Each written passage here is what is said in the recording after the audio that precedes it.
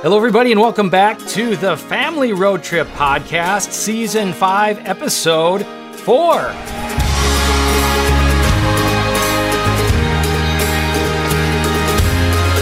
You are with Greg and Stephanie Schlueter and our wonderful, awesome, incredible, way too cool and fun couples, the Elmores and the Beatties. Welcome.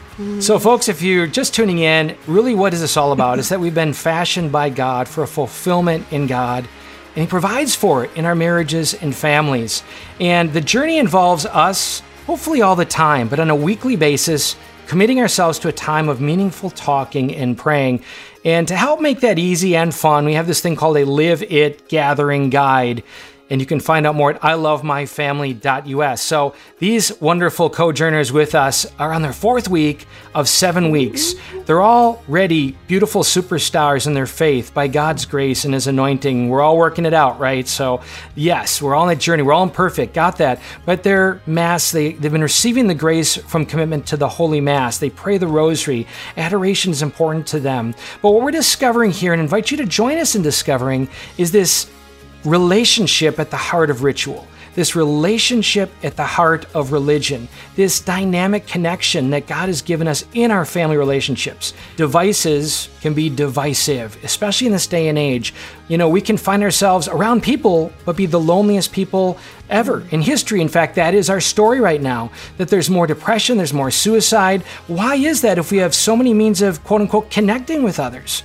Well, maybe it's that we're not taking the time to be personally connected to one another, that we're not curious about their lives, we're not being stretched beyond ourselves. And if you will, these devices are kind of maybe building walls around us. So we're inviting you to make this commitment with us. We're in the 4th week, and by the way, wherever you're at with this, it's a lifelong journey. We're just asking folks to commit to a solid 7 weeks, habit-forming 7 weeks, to see what God will do in pouring out that grace in these meaningful connections. And it does mean breaking through discomfort. If you haven't inherited, in your family, hey, we're going to get together, guys, on a particular night for a meaningful time of talking and praying, that can seem odd.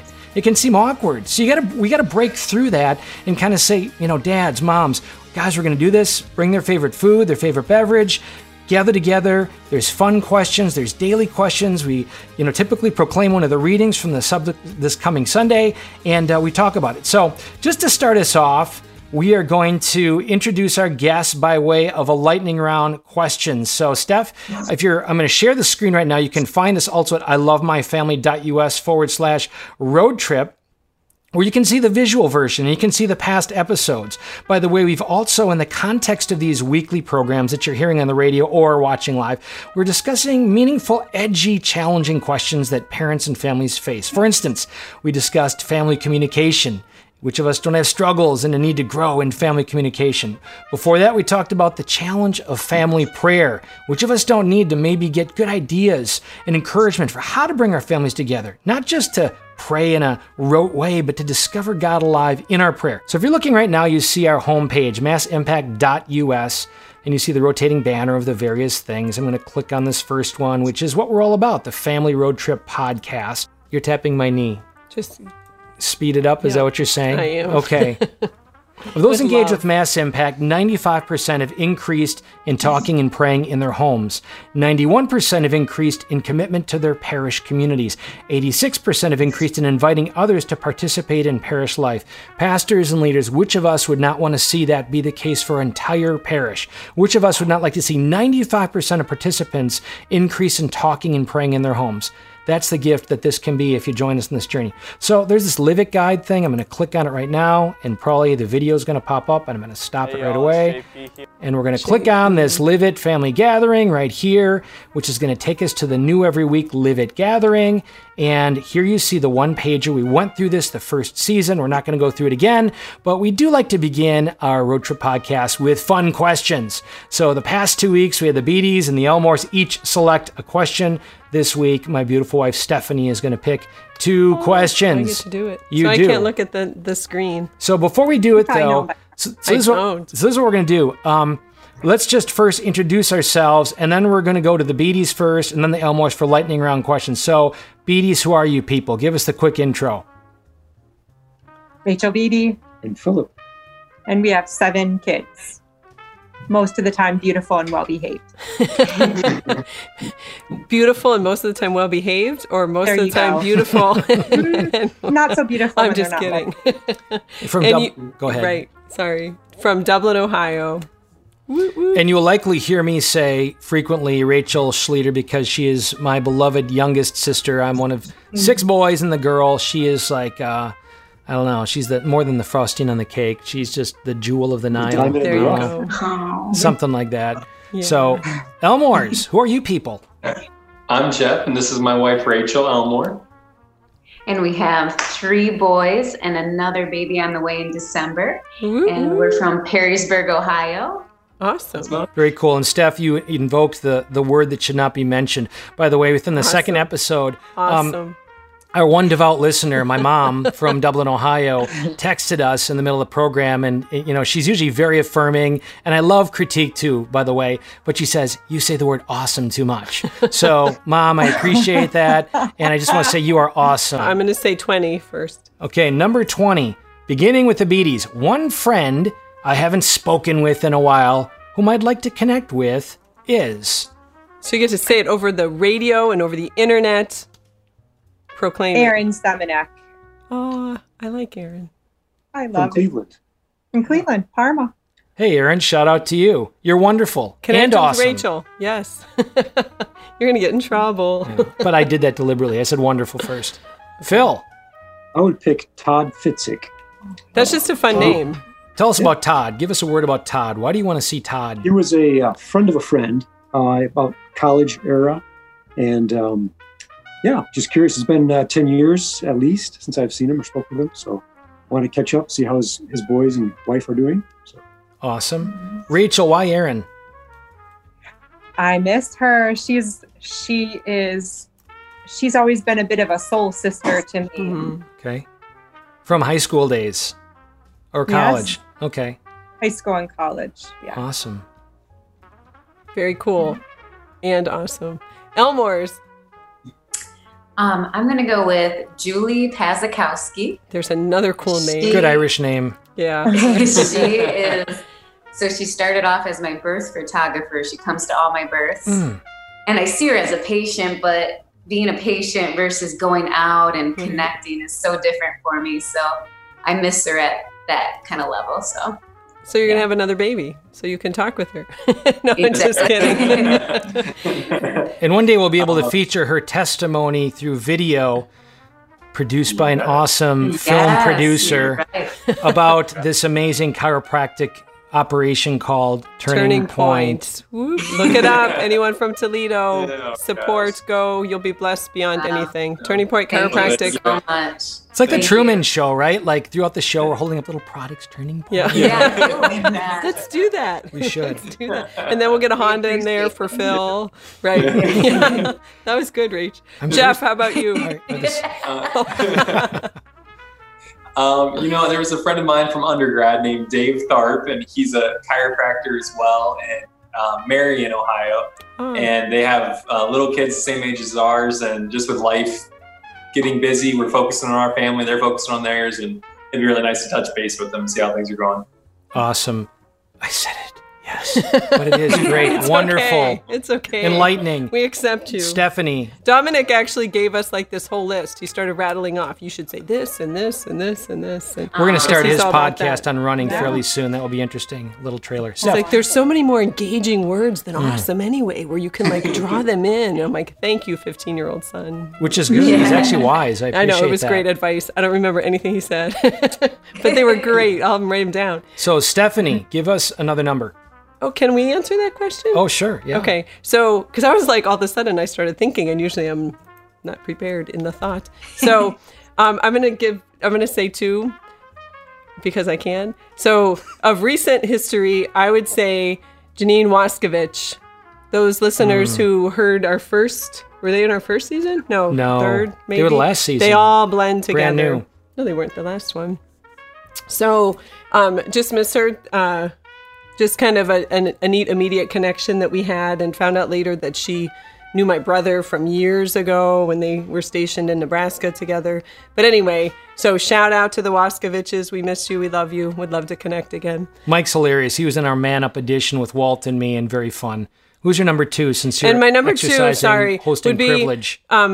My little person friend growing up. She lived next door to us until I was in third grade, maybe. Friend. Yeah, so her name was Stephanie also, which I just thought was really cool. So Stephanie Curtis, I have no idea where she's at, but it would just be really fun to reconnect because of that, just to see what these last 40 plus years have brought to her. So Steph will tell you I'm fairly well wired, that when somebody's on my heart and I'm missing them, usually within 24 hours, I've reached out to them. But I'm going to say Dave McElroy. He's was the best man in my wedding. I was the best man in his wedding. And a dear friend from Wisconsin days. He went to Premontre, which was a Catholic school in Green Bay, and we played them in sports. I went to Lourdes Academy in Oshkosh. And you're tapping my knee again. What does that mean? I'm excited about talking about Dave. So Dave, if you look up the Dave Mack Band, he's a big country star now with some pretty awesome music out there. He just took the leap from running a landscaping company, had it on his heart to do music. So really fascinating. Do the search, Dave Mack Band, and just a beloved friend, beloved brother in Christ. Take the CD across the screen. There you go. So Stephanie Michelle, now you need to pick un otro nombre. How about 41? That's a good number. Just because. Oh, I don't like that. One of the saddest moments of my... Let's pick another one. Okay, because we just shared sad One of the saddest moments of my life was when. But we'll give an executive privilege. 48. Okay. One thing that really ticks me off is when... that's a good one. Let's do that one. Lightning round question. One thing that really ticks me off is what? We have a full household here, 9 people in the house here. And I often complain about wanting a clear path, from where I'm sitting to the door maybe, or to the garage, to the fridge. Because I don't mind stuff piling up along the sides, but I'm joking. It's not that bad. In-house bulldozer. Like an orderly house, I guess. He jokes that on his epitaph, it's going to say, all he wanted was a path. Realize Philip Tweedy. All he wanted was a path. Because I'm going to trip and break my neck and die probably.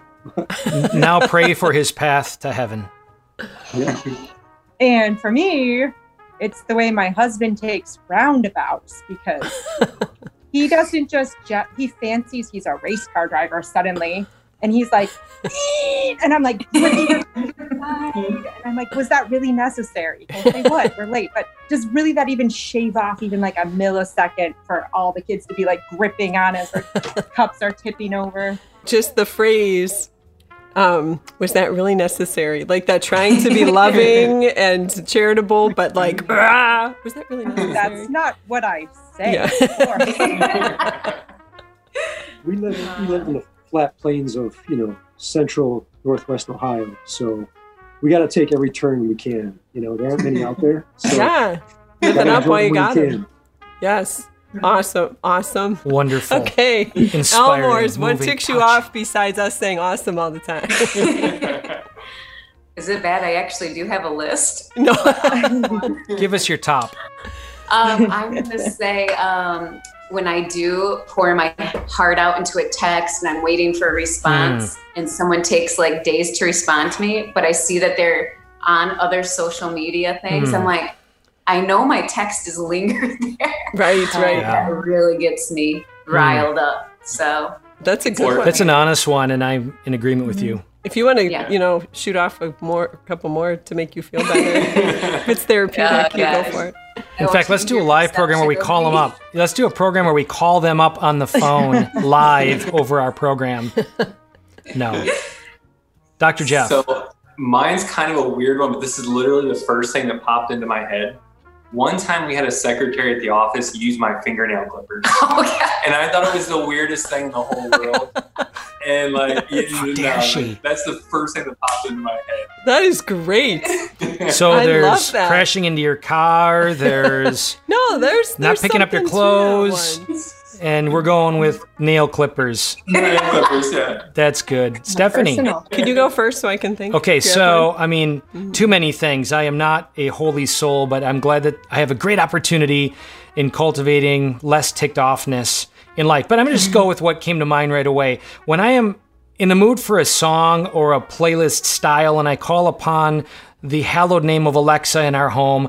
And sometimes, like the other day, it was like I wanted to do a little blues. Joe Bonamassa, who I really like, he's a blues guy, great guitarist. And I simply wanted to say, Alexa, how about some Joe Bonamassa radio? And hey, Alexa, and my son Dominic sneaks in there, play Vivaldi. He knew it was. So here's the dad who wants to rock out with some blues, and Dominic. Oh, Alexa, stop. I'm going to unplug her. See? I can't win. Alexa was literally going to play whatever it was. So anyways, no, minor ticked offness, and I have to kind of lay the rule down. We're going to talk discipline later on, by the way, in this program, so it's kind of a little trailer into the end of this program where we'll talk child discipline. Steph, was that enough of a... So sure. So what came to mind in that, maybe that last point was... Me? Well, no, I could go off about people on their phone while you're interacting with them or trying to, or families when you see them out, no one's communicating, but they're all on their little phones. Oh, Greg, that wasn't nice. It's meant to be an illustration. So, but when there's something like in the path, Phil, to use your little thing, and that everyone keeps stepping over instead of just picking up and putting it away. Like I gave the boys haircuts the other day, and I took the clippers or whatever, and I set them on the stairs thinking someone would grab them when they went up since I cut their hair. And they stayed there for a little while. So the next time that I went up the steps, I took them, and someone was in the bathroom where they belong, and I set them outside the door. And whoever was in the bathroom when they came out, they literally stepped over them. So we had a little kind of like formation time with the Schluter children. That does remind me of another one, and then we'll cut this off because there are too many. But, when your phones are running low on power, and I do mean the house phones, and you look at the phone cradle dock, and the phone is literally 3 inches away from the cradle. That extra 3 inches, just was too much. Anyways, folks, so blessed you're on the Journey with Us Family Road Trip podcast. What's it all about? A journey to eternity, encountering God more fully alive in our marriages and families by just making sacred, meaningful time to ask good questions and to be attuned to the soul of another, using this Live It Gathering Guide, inviting you to commit to just 45 minutes for a rich time of that. This should be all the time, right? It should be that we're always attuned to the souls of others, but it's to make that meaningful time and really experience God come alive. We just did some fun questions that you can find at the Gathering Guide, and then we have what are called daily questions.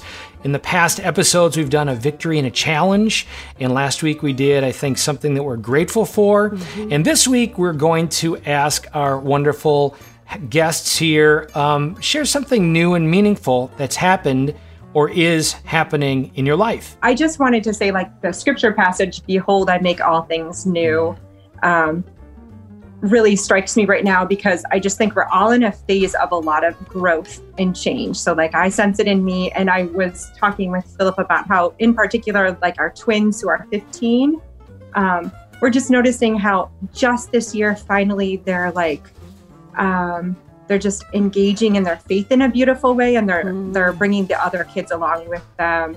They're offering to help a lot. They're kind of like sensing other people's needs, and they're just being like a force of good and beauty in our family.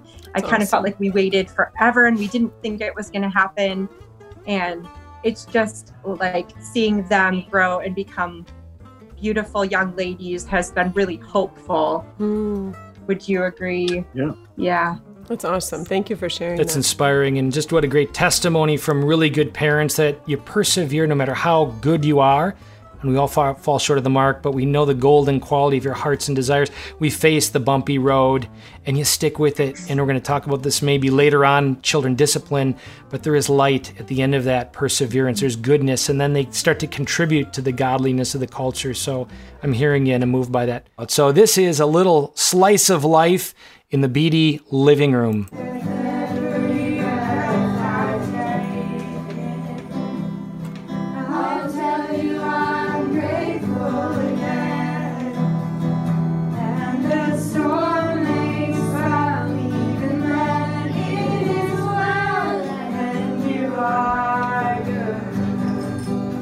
I love beautiful. That. That is just amazing. To bring your family together, even if you don't lead music or an instrument, the gift of praise is such a gift because in our Catholic faith, we get ritual, we get rote prayer, but to open that door to kind of a relational kind of prayer just is like, I don't know, like lifeblood flowing through. It's like wind in the sails. So beautiful. If you've ever been to any events, we maybe get that we can do it at a Cursillo or Chirp Ignite or special event, but, consider doing it in your home. Consider playing a song, a favorite praise song. Pretty awesome, Rachel and Phil. Thank you.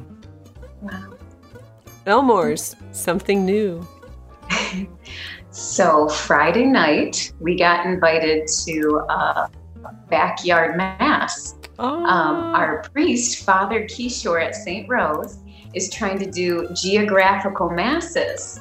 So he'll ask a family to host, and then people around that area are welcome to come to the mass. So Teresa and John Mark Grodi in their backyard hosted a mass for maybe 5 other families. And it was so beautiful. The simplicity of it being outside and the altar, and Isaac got to be one of 5 other altar servers. Oh, Isaac. Yay. He can't stop talking about it. He was so proud. So here's a little clip of that. If you don't mind, I'm going to show that you sent to me. Yeah, please.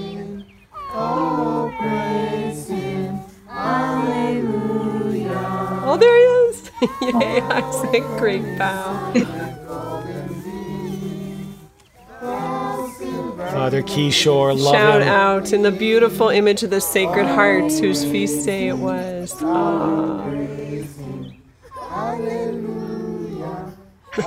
love it. Isaac's sitting in the priest chair. Prophetic. Prophetic, my kid. Yes.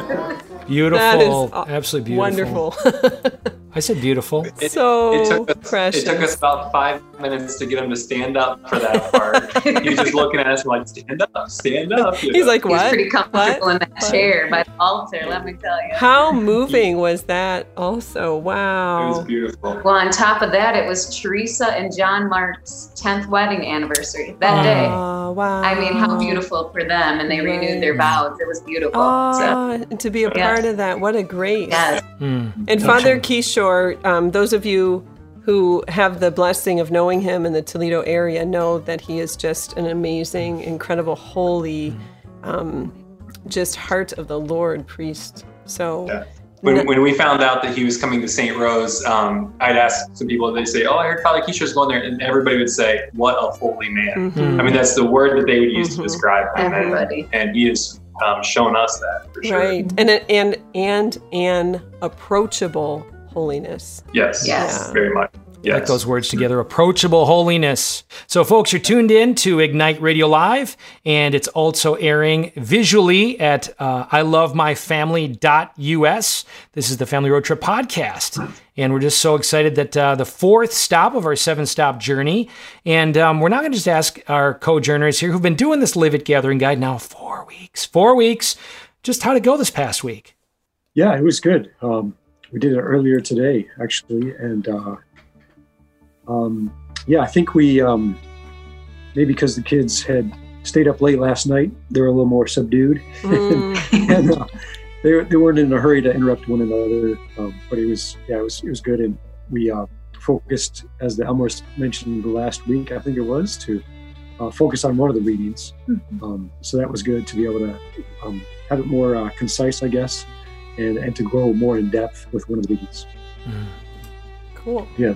Any additions, Rachel? Or? No, and yes. When we talked about going over the questions first, we did that as well, so that they kind of knew what we were going to be asking them. And I think that helped us to hone in on what exactly we would get out of the readings. Awesome. Very good. I said awesome because it was. Elmores, take that, Grandma. Hey, Awesome. You can't say that. Okay, so we tried it different this week. As Bees mentioned, we had broken it down and done a reading, so we did 3 separate ones.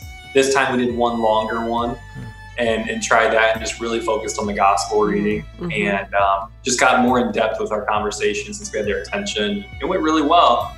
And Malachi. Malachi about 2 nights later, he's like, are we going to do that extra special thing we've been doing? Aww. And since we decided only to do it one night, a little bit longer, I said, well, we did it. He goes, no, we didn't. I said, we already did it this week. But you could see that. I mean, he was enjoying it. He was looking forward to it that night again. So that was pretty special. But that's cute. One thing that we just keep getting blown away about is the apology section. Do you want to share Isaac's? Yes, so the boys were outside cleaning up, sweeping off the driveway, and we had one broom, and Malachi was using it, and Isaac came up and took it from him, and was sweeping off the driveway.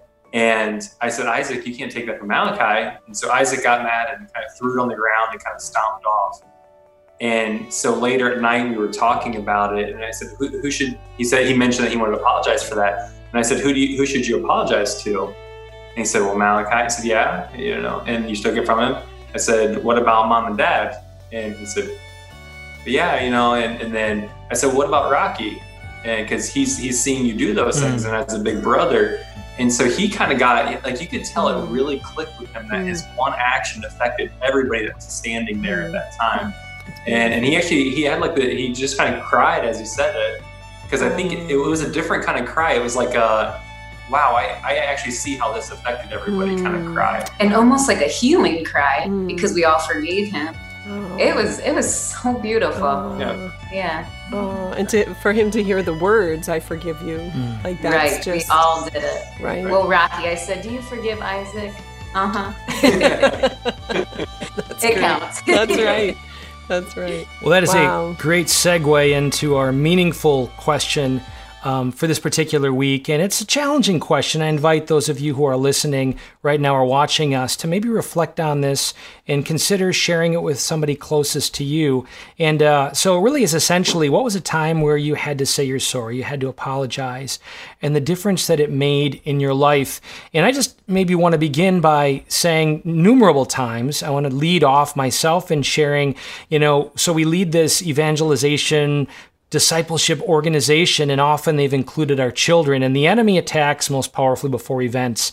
And there have been innumerable times before the events, uncanny how the enemy attacks with our kids, with myself. I'm working on logistics, and I'm wanting Joseph to lead music and this daughter to help Joseph and those sorts of things, or so-and-so speaking and we're going over their talk and there's some attitude that enters in there and I get frustrated. So there have been moments though where right before we're ready to go on, really things kind of reached a pitch that you would never expect or never want to happen, especially since I want to be thoroughly authentic. I don't want to fake it. There's nothing that bothers me more than being inauthentic. Even if I have to say, folks, which is what would happen. So let me back up and say, what happened was, okay, we had to go, we had to do our thing. I apologized for my part as quickly as possible. I said, God is in this.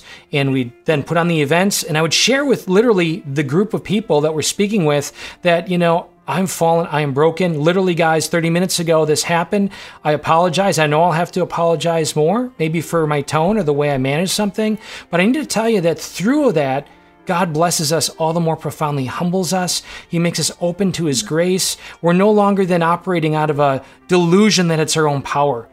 We come just really broken and availed to God's grace. And I will say that brokenness prior to the events made them particularly powerful and opened hearts and minds to those that were listening to be more than, if you will, a religious type. And I'll summarize and simply say that we can put a lot of energy into appearing holy, and it really should be into becoming holy. And that path is really prescribed by an honest awareness of the ways in which we fall short.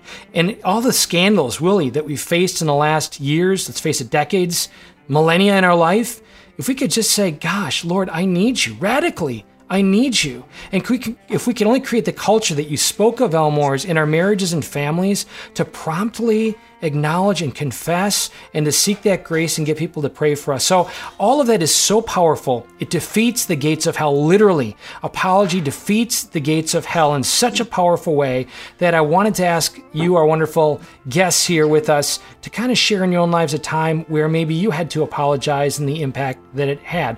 Let's begin with the Elmores. Gosh, that was so beautiful. You gave me chills. I could have kept listening to you.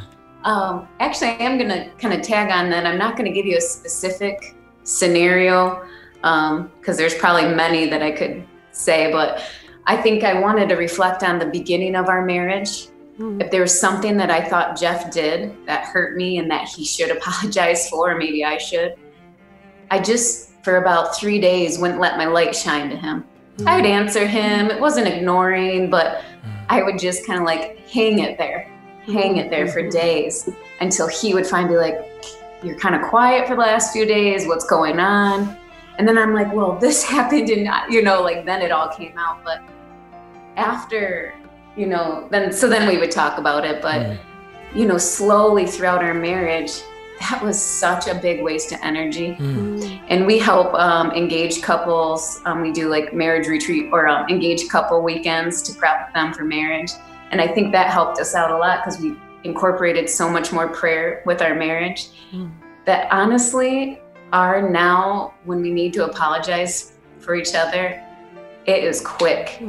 But there's a rawness to it, and it's not a quick to be done with it. It's like a quickness to be healed. And it feels so good to just, I don't like the lingering of 3 days anymore. We like it 3 done. days of darkness. Yeah.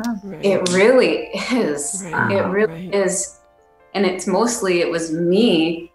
Like I said, I love, let your light shine. And I was not for days. It wasn't the silent treatment. It was just like, I'll just wait, Right. He'll bring it up. Right. That is powerful. It's so powerful.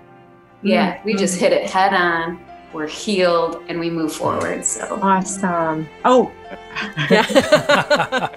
You remove Satan from the mix, right? You just remove Satan from the mix. Immediately. As the scripture passage says, don't let the sun set in your anger and give the enemy. So there's something being told that when we stew in the cloud of unforgiveness, apology, or whatever, that's the enemy's turf. We're playing on his turf. Right. Anyways. And then we can do the mind games with ourself of rationalization. Not that I know what you're talking about, Rachel, at all. Like, I'm not being mean. I'm not being unkind. Like, I'm not, so all those things and kind of, putting it on the other. And why are you smiling? You're so beautiful.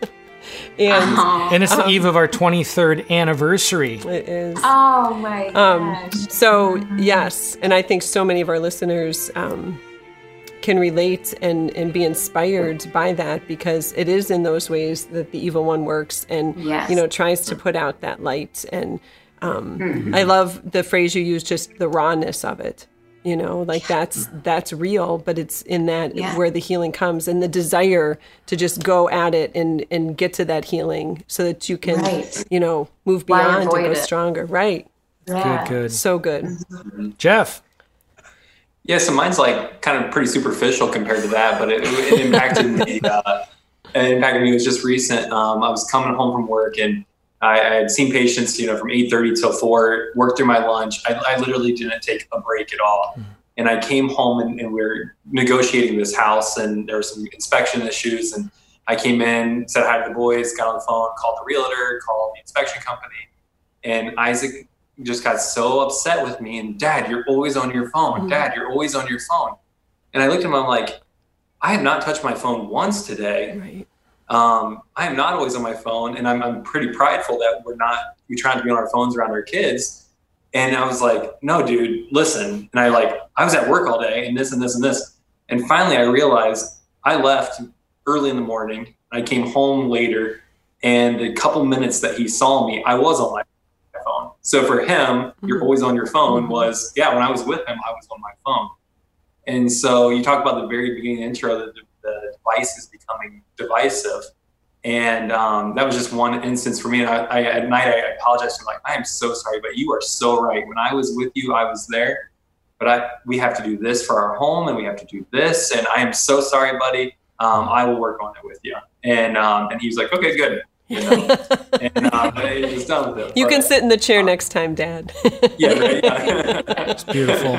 Beautiful, beautiful. And a page for most of us, no matter how much we're in our devices, which we all have devices and we're all on them at some time, to have the empathy to look through the lens of others, regardless of how much we're on it, What is their perception? And even worse, if you will, maybe imagine this, Jeff, years down the road, if he just factored that in and gave up. hey, dad's always on the phone and I'm done trying. And many are maybe in that place where they've carved out that space of expectation where their children no longer even know how to connect. At least you have that heartfelt, like the car, the signal's going off, the tank is empty, whatever it is. You're getting that fresh feedback at a young age that will translate down the road if you maintain that he's telling you and you're able to respond to it. So those who are listening right now or watching us, maybe some of us are far gone and our culture has become one of factoring in that we're just going to be on our devices. Just imagine what it might be like to reclaim where your kids, your spouse desired to have this relationship with you and genuinely was bothered. That's a good thing. If they're bothered at the degree to which we're giving attention to the device over the person, which of us don't need to all the more think about that? But thank you for raising that. But I just want to affirm also, Jeff, how beautiful, one, you came back and acknowledged his feelings, which sometimes when we know we're right, that's hard to do as a parent. And there's a place for it for sure. But also, so like edifying him in that way and edifying the relationship in that way and validating his voice and his feelings in that way. But then also, I think it's so important for us when it is appropriate to share with our children what's going on. Like in their world, they're thinking playing, eating. Do you know what I mean? Like they have this little list of things that are going on in their minds. And like mom and dad, it's like the Rolodex, whatever it's the pages and pages and round of these things and what's most important. And so not that they can ever fully grasp that, but just, to dignify them enough to say, well, this is what's going on and I have to take care of this. And ultimately, we know as parents that almost all of those things are for them, right? Ultimately. So, in the little ways that we're able to in that formation, to be able to give them an empathetic heart, to get them to think outside of themselves, to know that there's more than meets the eye. And ultimately, I know a great grace for us has been, then our children pray in that way or are more mindful in that way, for those things. So just those few little moments that you took with Isaac, you gave him a wealth of wisdom in what it means to be a father. So good job, Jeff. Beautiful. Beaties. The beautiful Beaties. Yes, they go together. Beautiful Beaties. That was so great. Thank you, Elmore, for sharing, and Greg, too. I loved how you said, Rachel, how you didn't let your light shine for him. That was a really great image for me. My moment was, do you remember, Greg, after Mom and Dad's 50th wedding anniversary, we had the siblings and I, maybe Greg and I in particular, had just kind of put together like a big reception. And it was a wonderful celebration of their marriage. And then the next night, Mom and Dad had a gathering of aunts and uncles at their house. And we just kind of breathed a sigh of relief. It was so nice to be with everybody. And then Mom, who is so gracious, had in advance ordered a bunch of gifts for all of her children who had helped put on this celebration for her. Do you remember what you received? Yes. It was a bell. I know where you're going. So she had ordered all these beautiful bells because growing up, it was Mom's thing to call us to the table using this like big, I must say, a cowbell, because we're in Wisconsin. Hearty cowbell. Right. Because we're in Wisconsin. And you all were a herd of cows, maybe not me. But we'd always moo, and she did it, by the way, for the listeners. When we were playing throughout the neighborhood in Wisconsin, and all of us kids who are a certain age, Mom would ring this bell, and our kids' friends would make fun of us, but we'd diffuse it by going, moo. So throughout the neighborhood, you hear Schlueters and their friends going moo when they rang this bell. Sorry. That's cute. So, So she gave us these precious bells, and then she waited till the end, and she said, and Rachel, for you, we have the most precious, beautiful bell of all. And it was like made out of glass, delicate, ordered from Poland, so pretty. And, it was wrapped up in paper and it was in a box. And anyway, we had a great night. We were leaving. The kids were all loaded up in the car. It was dark. And I was carrying probably whatever food item I had brought. And I think I didn't have the bell in the box. I think I was holding it in the paper. And, Mom kind of walked outside with us and she said something like, be careful with the bell. And I threw out one of those, like adults with your mom telling you what to do. I got it, Mom. I stepped 3 steps through the grass onto the street, and something slipped and smashed. Like you could just hear this resounding smash. Oops. Silence. And then I think I heard Mom say, "Is that the bell?" And I was just, I think, I'm not sure if I answered. And then she just kind of walked into the house, and I looked down. There was nothing that I could have retained from the bell. So I like walked to the car. I'm like, so ends this beautiful moment. So I had to eat crow big time. So I'm like mustering my courage. And then in my head, I'm like, why'd I get a glass bell anyway? I have all these little kids. I don't have a shelf to, I'm trying to like justify how it's not really my fault because it's a glass bell. But of course, I should have had the bell in the box, like Mom said. Are we frozen? Should I keep? We hear your voice, You're good. which is You're good. Okay, sorry. So anyway, I pulled it together and I called my mom, and I actually, truth be told, it probably should have been a face-to-face. But I made it a voice message, and of course, by that time I was like I felt the guilt. I mean, I did right away, but I wasn't justifying it. So it was just this heartfelt, I know you ordered this beautiful thing for me and I didn't handle it well, and I'm so sorry. And it was so thoughtful of you. And the coolest thing, and I love this about Mom, our mom, is she left me a message. I wasn't able to answer the phone. And my heart was in my throat. Like, I'm like, what is she gonna say? And when I listened to that message, I wish I was able to keep it, but it was like 5 phones ago now.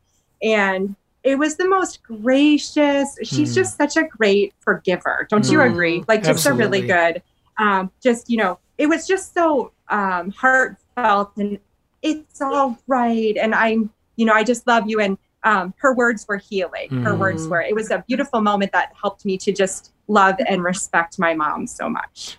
Mom, you're an awesome forgiver.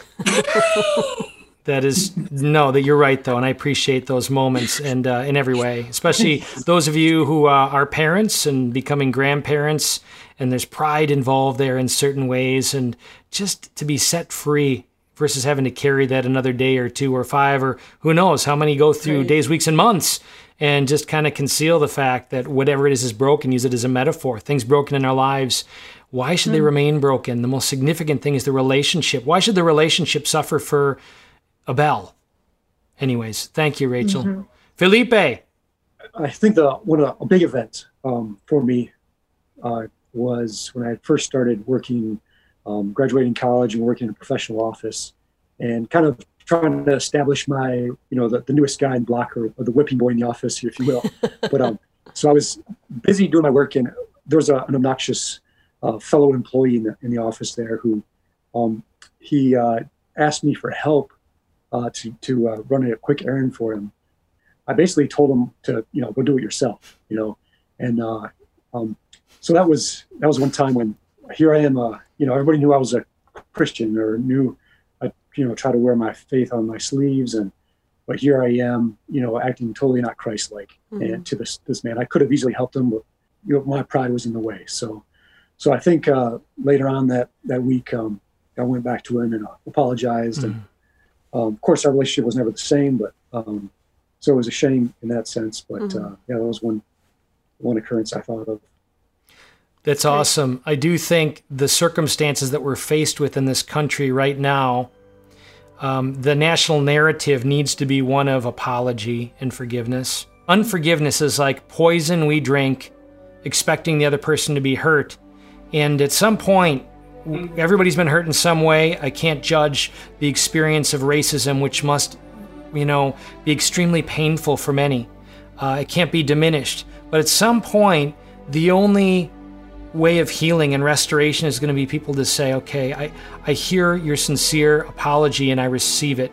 And even if they don't hear that, to say, I forgive you. That needs to enter into our language at a national level, and I don't think we'll be healed until we do.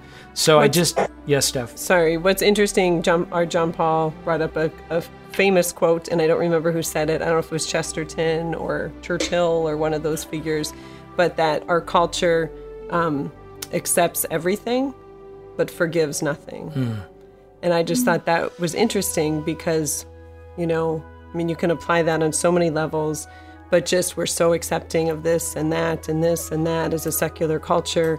And then when someone messes up, it's the apology is never enough, and so I think we need to give greater witness to that as a faith-filled people, as Christ Church, whether it's in, our marital relationship or our familial relationship with our kids or, extended family.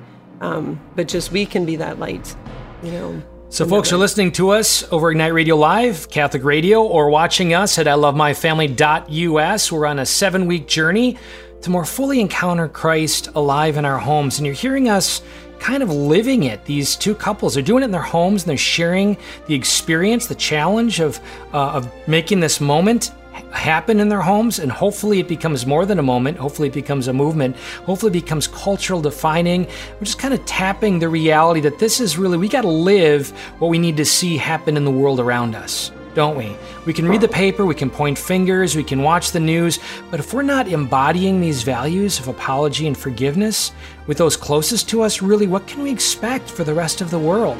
So really the practicum I ask all of you right now who are listening or watching us is simply right now, who is somebody you need to forgive? As soon as I said that, you can think of somebody has come to mind that's hurt you, and maybe you feel like there's reasons and justification. Let's break the chains of slavery, the true eternal slavery to the enemy, who loves nothing more than unforgiveness, for it to stew in us and to stir and just to keep drinking that toxic poison. That cycle can be ended right now by you simply picking up the phone or whatever form is best for you to express apology, to express forgiveness. And if you're distant from them, if they've died, in some cases that may be the case, a deceased loved one or friend, but in our heart of hearts, just right now, ask God for that grace to say, I truly forgive. I truly apologize. Set me free. Let me walk in the light of why Christ died, to reconcile us to the Father through his sacrifice on the cross. He took our sin upon himself that we could be united. This is the grace being poured out. Let's receive it. And this is how we participate in it. It doesn't just happen. We receive the Eucharist, but we got to live the Eucharist. And that means right now, think of that person. You need to apologize. You need to forgive, and just do it. And then send me an email and tell me how awesome it was, because I want to talk about it. I want to hear that story of the power that happened when you did this. Greg@massimpact.us. Do it for us. Inspire us all. Folks, so I'm so blessed to have you with us. We're going to land now with a conversation. We always have been doing, we've been doing conversations about meaningful, edgy things in family life over the past 2 episodes. The first one, we talked about family prayer and the struggle with it and some best practices.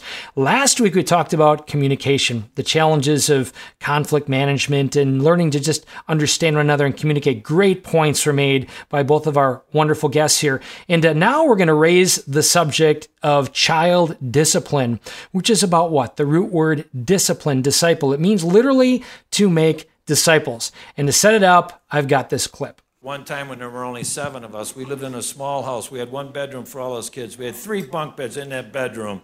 The youngest child rotated. So when our parents would send us to bed at night, they did not expect immediate quiet. You'd be in your bed, someone would start talking, you talk back, pretty soon everyone's talking. So we're in our bed talking, touching, and then as the night goes on, you get creative. You come up with ideas. Say, I wonder if I could jump from the top of this bunk in the dark to the top of that bunk, and you try it, and you make it. And then you tell your youngest brother, sure, I think you can make it too. And he hits hard. But the point is, there's a lot of commotion, talking, touching, and jumping. My dad didn't handle it like a lot of other parents. He didn't yell out idle threats like, you better stop, don't make me come down there, I'll give you one more chance. He didn't do that. Here's how my dad handled it. We'd be talking, touching, jumping. Suddenly, the bedroom light would be on. And he was just there. We did not know how he got there. When that bedroom light came on, all he saw was 7 heads pop up. We look like a bunch of prairie dogs looking for an eagle.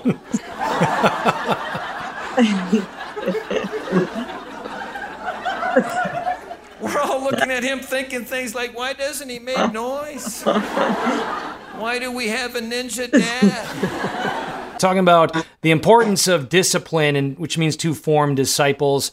Just any quick thoughts, I want to begin with the Beatties, on the subject of discipline. One good thing that we would like to do more of, I think, is to be on the same page, so that you don't have a child who's, going to pick the mom to be on her side versus the dad's side, or if the parents are on different levels about a punishment or consequence.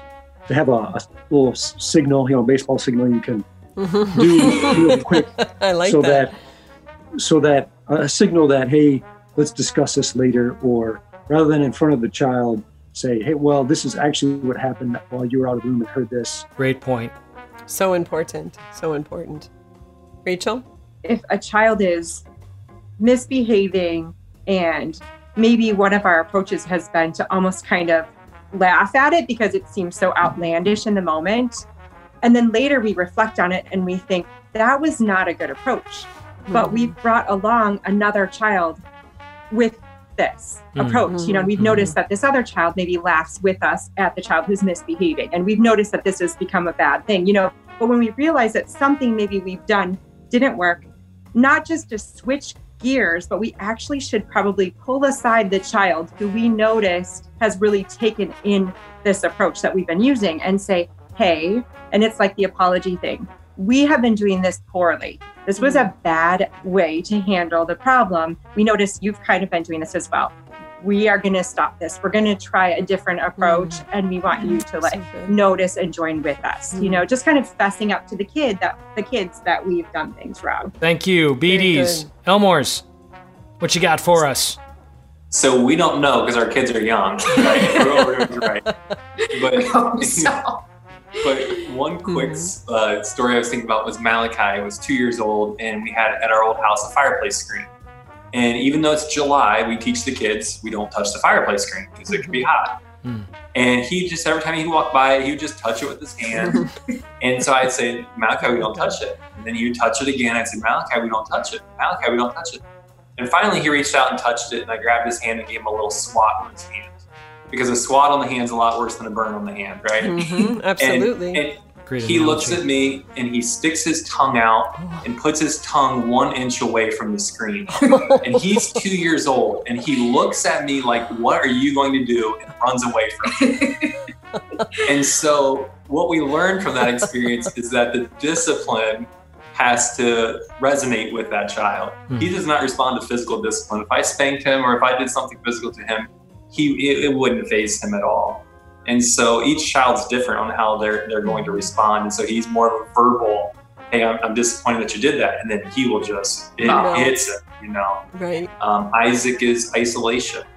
Okay, you've done that. You lost the privilege to be around the family. You need to go in the other room and take a minute by yourself and regroup. And he just doesn't like that. So we found for just the kids, it's finding what they respond to. And we also kind of go on severity of what they did, like, did they take a toy from a sibling, or were they crossing the road, without looking, so there's a severity. But one favorite thing we do is we make them redo it. So like, oh, Malachi took my toy, I want it back. And I'm like, okay, tell Malachi, you took my toy. I'm like, redo it. Malachi, you took my toy, redo it even better. Malachi, you took my toy, I'd like it back. So we make them redo it. And even if it takes 5 to 10 times until we're happy about it, man, it works, with future interactions. That's great. And finally, we like to bring God into it. Like if I do say, go, you need a timeout, they each have a chair with their name on it, like go sit in your chair. And I'll let them sit. And then I go and we talk about what they did. And I say, I am raising a saint. I am raising a gentleman. And you are going to be a husband one day, and this isn't how we're going to, treat other people or whatever their action was. I kind of want to bring sainthood back to it. Like, you're going to be a saint one day, and this is not how saints act. So we try to, we hope it works. You guys. And the Bees talked about like a united front, and we try to do a united front, but let's be honest, mom is more constant correction, like do this. And I'm the big disciplinarian when something big goes on, and I embrace that rule and I'm okay with it. But they know if dad says something, then it means something, it's serious. And so we try to use the masculinity and femininity of the discipline as well to form them. And I love that. That's so important that God designed us male and female, and it is complementary. And I think something that I learned over the years, maybe a little too late, but that, or wished I would have learned it right away, but that the kids need both, right? So like we need as wives or as moms to let dads be dads, and dads need to let moms be moms, and not in contradicting each other, but knowing that it is meant to be a complementary, movement of discipline. And so Jeff, listening to you too, poor Greg, when I would bring him into stuff, he didn't have all that emotional charge that I may have had. I'm working in the basement or whatever, and it's been going on, and I'm brought up, and suddenly I need to be the presence. Right. Okay. Great contributions, all of you. You're tuned into Ignite Radio Live, Family Road Trip Podcast, and we're concluding this episode talking about discipline in the home. And just a few thoughts. What we desire, primal desire, urges, orientations, inclinations, whatever word you want to use, the mere prevalence of a desire does not make it right. And I think it's important to know that, because our kids are in a culture where they're being told that. If you feel it, it must be God-given even, and you have a right to act on it. Which of us don't need to cultivate self-mastery over desires that we have? And the job to do that is parents. Parents foster a culture of helping young people order their desires for God. Cecil B. DeMille essentially said this: you really can't break the 10 Commandments. You can only break yourself against them. Find me one person who thought they could break adultery and not be broken against it, or break stealing and not be broken against it. This is where we're united, brothers and sisters. Whatever your desire, or inclination, or challenges as adults, we need to foster among our kids that there is a truth of our nature with God. We've been appointed and anointed as parents to foster that encounter with Christ that does have a shape. Love does have a shape. And if I could have the audacity to summarize every parenting book I've read, which I did a good bit in my master's program, I give you one sentence: expect from them what they're able to do all the time without exception. I'll say it again. Expect from your children what they're able to do all the time without exception. If they're able to sit at the table politely and have a conversation, expect them to. If they're able to sit down and have meaningful prayer and a rosary without goofing around or disrupting, expect them to. If they're able to look an adult in the eye and shake their hand, expect them to. If they're able to pick up the phone and take care in 4th, 5th, 6th grade, a coach and negotiate or navigate something they need to miss, expect them to. If they're able to study and focus without digital devices, expect them to. If they're able to be forgiving, expect them to. If they're able to have empathy and love one another and be attuned to the need of another, expect them to. And that point that both of you make of a husband and a wife being united in that expectation, let me say this: you're forming your adults right now. From the moment that child exists in the womb, with prayer and love and kindness, our youngest children, we are forming in them the fabric of God, which is virtue for eternal life. We're forming that teenager. We still have our challenges as parents, and I've certainly been less than perfect, but I will say this: people often have said to us, you have amazing kids. You have amazing teenagers. And my response is typically, well, you didn't see them half hour ago. And I tease maybe a little bit, because generally they are really good. But secondly, they didn't come out of the womb that way. It takes the investment and the engagement. And final thing, this corona thing surfaced some challenges with many parents who found themselves in their homes and their kids together in a way they never knew before. And many of them threw up the white flag, didn't know what to do, or beside themselves, or hoping the government was going to hand out checks for psychological counseling at the end of weeks and months. And maybe many of you who are listening were confronted with the fact that, these are God-given to us, and that maybe we've the muscles that he's given us to form them for love in the Trinity have grown flabby because we've relied too much on what? The Pope, the President, the pastor, the principal, and really it comes down to parents. We can do it. We can, as Rachel, you said, make that shift, that determination that, we're going to set the terms of the road here, and we're going to recognize, as imperfect as we do it, we've got to do it because no one else is going to do it. No one else is going to do it, and it is the cornerstone of civilization.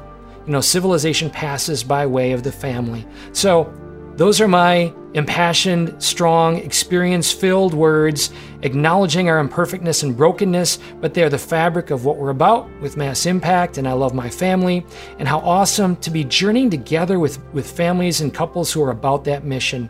So great to have you all with us here in the Family Road Trip Podcast, the 4th stop of 7 weeks. And if you want to see all the other episodes, they are really remarkable, especially these 2 couples and the wisdom they have to bring. Go there, ilovemyfamily.us. And so blessed that you're with us. God bless you.